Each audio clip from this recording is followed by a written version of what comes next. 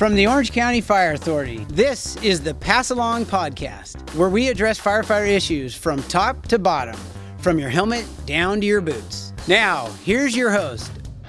Hi folks, this is Paris Prophet, your outgoing Fleet Services Administrative Assistant. I say outgoing because by the time you hear this, I will have already retired.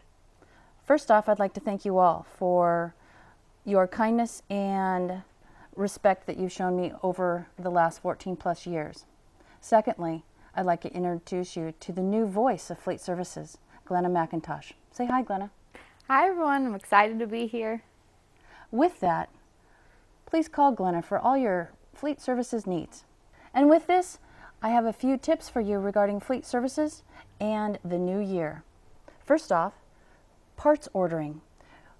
We're in the 21st century now, so you can do it online. Look for Fleet Services parts in your to distribution list and send it to us. Fuel orders. Glenna is all fuel all the time, so please send all of your fuel ordering requests to Glenna McIntosh. And we're reinstilling for the new year Mileage Mondays, so all of you with assigned vehicles, Mileage Mondays are a must. Please enter your mileage on Mondays. If you have any problem, you'll be talking to Glenna, 6650. Lastly, when your unit goes out of service, it's a good time to give us a call in the shop. So please do. We're here to help you. All right, now onto our featured segment. Fire Captain Alan Wilkes sits down with our new Assistant Chief of Operations, Pokey Sanchez, to talk about his goals and objectives in this new role. Hi, this is Alan Wilkes. I'm sitting down with Operations Chief Pokey Sanchez just to talk to him on the podcast about his new job as the Operations Chief. Good morning, Chief. Good morning, Alan. Let's just get started. Chief, what's your vision for the operations section in the short term and the long term? You know, my vision, it's going to reflect back on my core expectations that I sent out back a few months ago. And, you know, the main one was the 5 that I talked about was fireground competencies, professionalism, respect, safety, and the pursuit of excellence. And but mostly is the mental and physical health of our employees. To me, without somebody who's is struggling physically, mentally, it's my responsibility to get the help that they need, to make sure that they're competent and in all aspects of their profession, of course, because it's really important, not only to me, but to the public that we serve. So I look long-term, along with our fireground competencies, is also to remain professional, which we do a great job at, but also to be respectful to each other, to the people above you, to the people below you, and to the people to the side of you. And also, the most important is also to be respectful to the public and everyone that we serve. We do a wonderful job at that, and if we can continue to strive for at a higher level, that's going to continue to make us, and each and every day, make us better, but to strive for that premier agency that I'm calling ourselves, which we are. And I want to continue that endeavor, and that's a future vision. But we are doing a great job. I just know that we can always do better. And, you know, I always reflect on myself. The moment I look in that mirror, how can I do better today than I did yesterday? And that's my goal for all of us. Chief, you've been the Assistant Chief of Operations for the middle part of this year. What has been your greatest achievement, and what has been your greatest challenge? As the Operations Chief, I think my greatest challenge is the pace.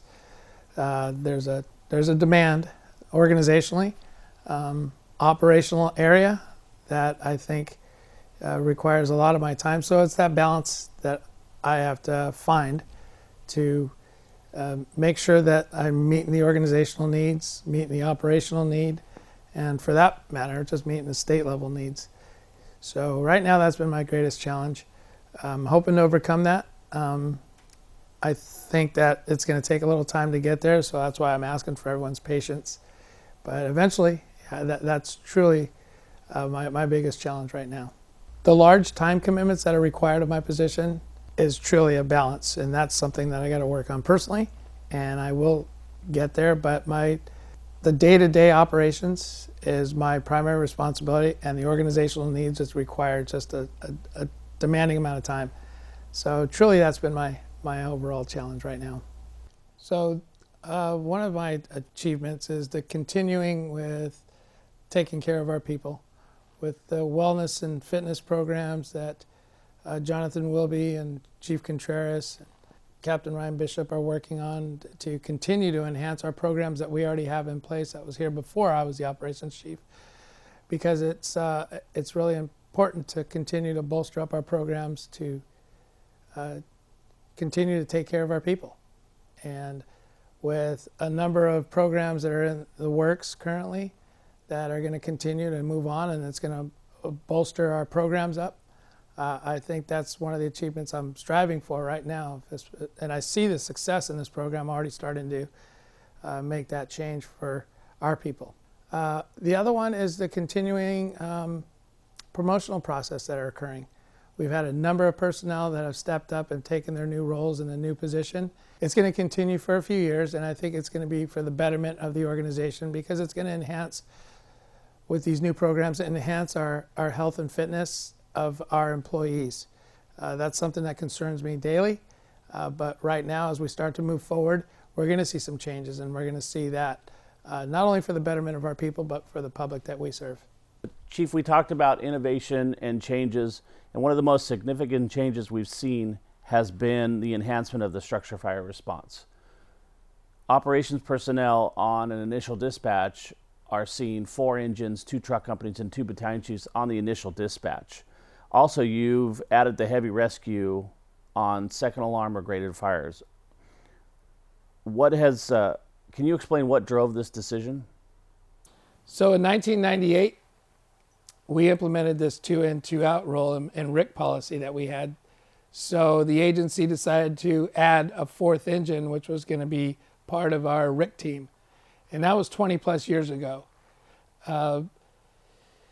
This was a federal mandate. However, when we looked at some of our structure fire responses from 20 years ago to current, the modern fire dynamics have changed considerably. The building construction's changed. With these structures are so well insulated that with all the furnishings within the interior are basically made of low mass synthetics, that these fires were growing faster, they're burning a lot hotter, and before they were being exposed to the outside and somebody would report it, we were behind that power curve. Even though we had our 4th engine, and later on we added that 2nd truck to be a part of this 2-in, 2-out and RIC, we were behind that curve again. The reflex time before a first arriving company would show up on scene and say, we have on scene of a 2-story single family resident with smoke and fire showing from a 2nd floor, upgrade this to a working structure fire. Well, now we had a little bit of a delay because now we are adding that 4th company and 2nd truck. That 4th company and the 2nd truck company are for our firefighters. And I think to have them en route at the same time to deliver the service that we're in need of, and that 4th engine can be used tactically, knowing that we have them there that much sooner. Because if we mitigate our hazard, we get the fire cornered and kept in check, and to prevent any further spread, or if some of our structure fires have been fairly large this past year. And if our members can just reinforce the importance of our RIC team, they are there for our people. They're truly there for us. And it's not that much of a change. If you think about it, we're just putting them on the front end of 4 engines, 2 truck companies, versus waiting for our 1st engine company to arrive on scene and state they have a working structure fire. It's no different than a high-rise response. Years ago, it was just a structure fire response, 3 engines, 1 truck company, and 1 battalion chief.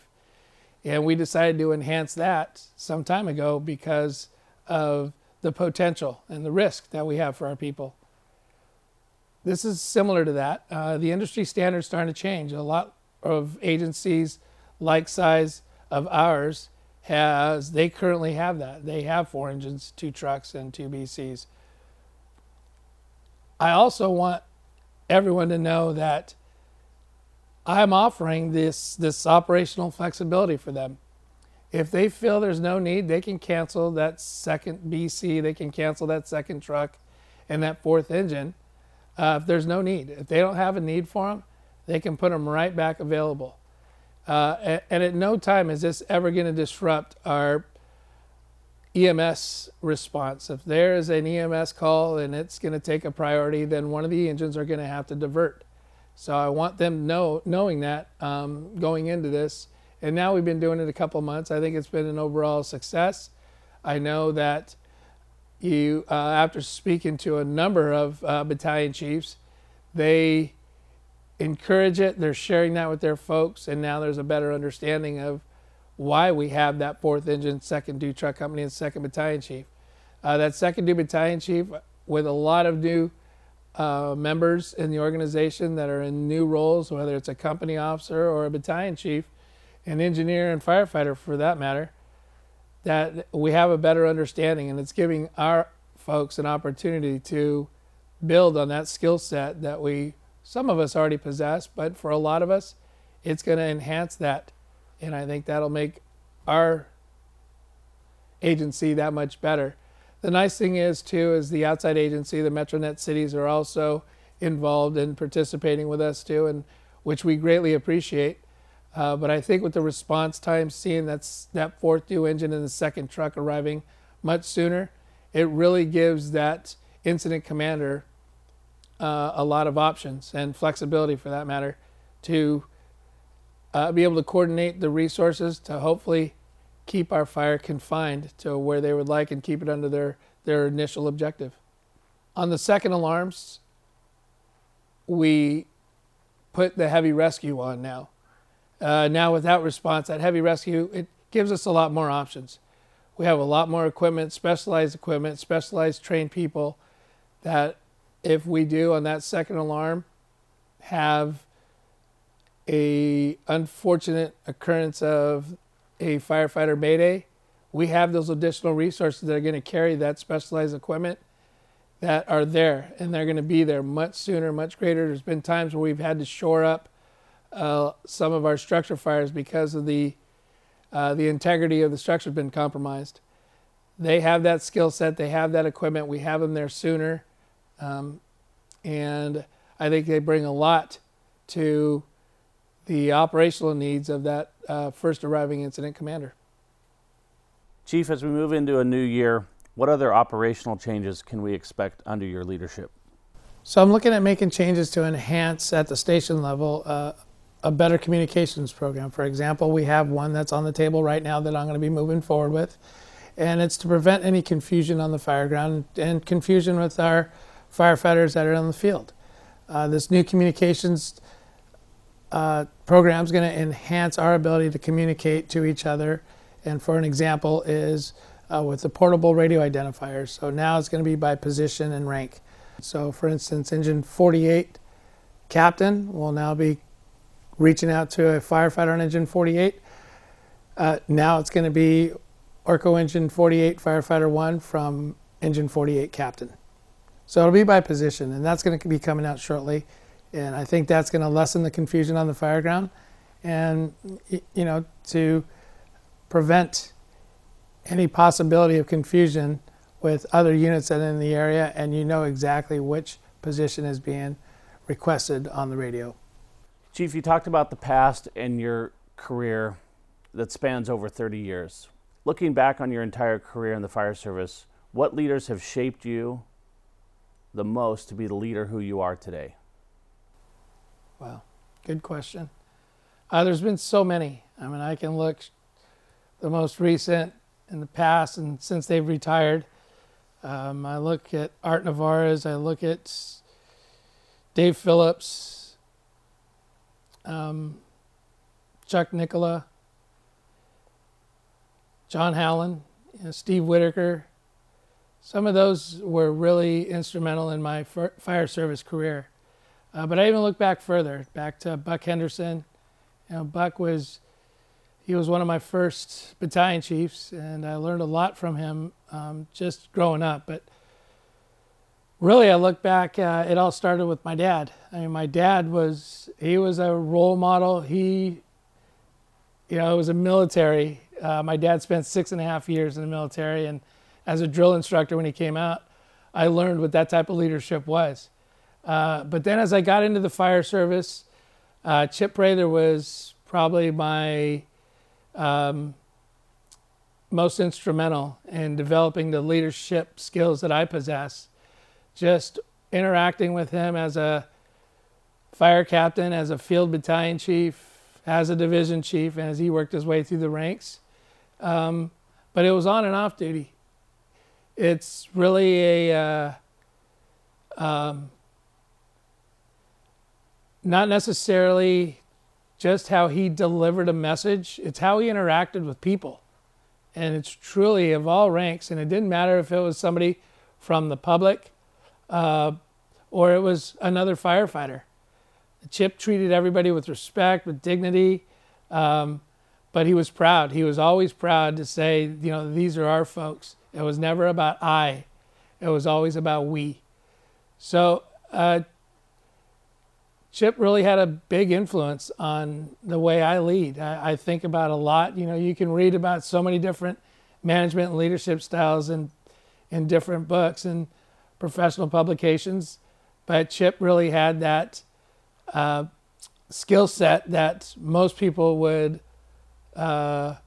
strive to be like, and that's where really truly my leadership style came from. Working next to you each day, Chief, I've seen you interact with everybody from the top of the organization down to the bottom. We've also seen you respond to many large incidents since you've been the operations chief. Is this something that you plan to continue, and should we expect seeing you on our major incidents moving forward? Yeah, I'm going to continue to do that. I've always been involved operationally throughout my whole career, and I'm just there to gain a better knowledge and understanding of the needs of our firefighters. When I show up on scene, I'm there to support our chief officers, the incident commander.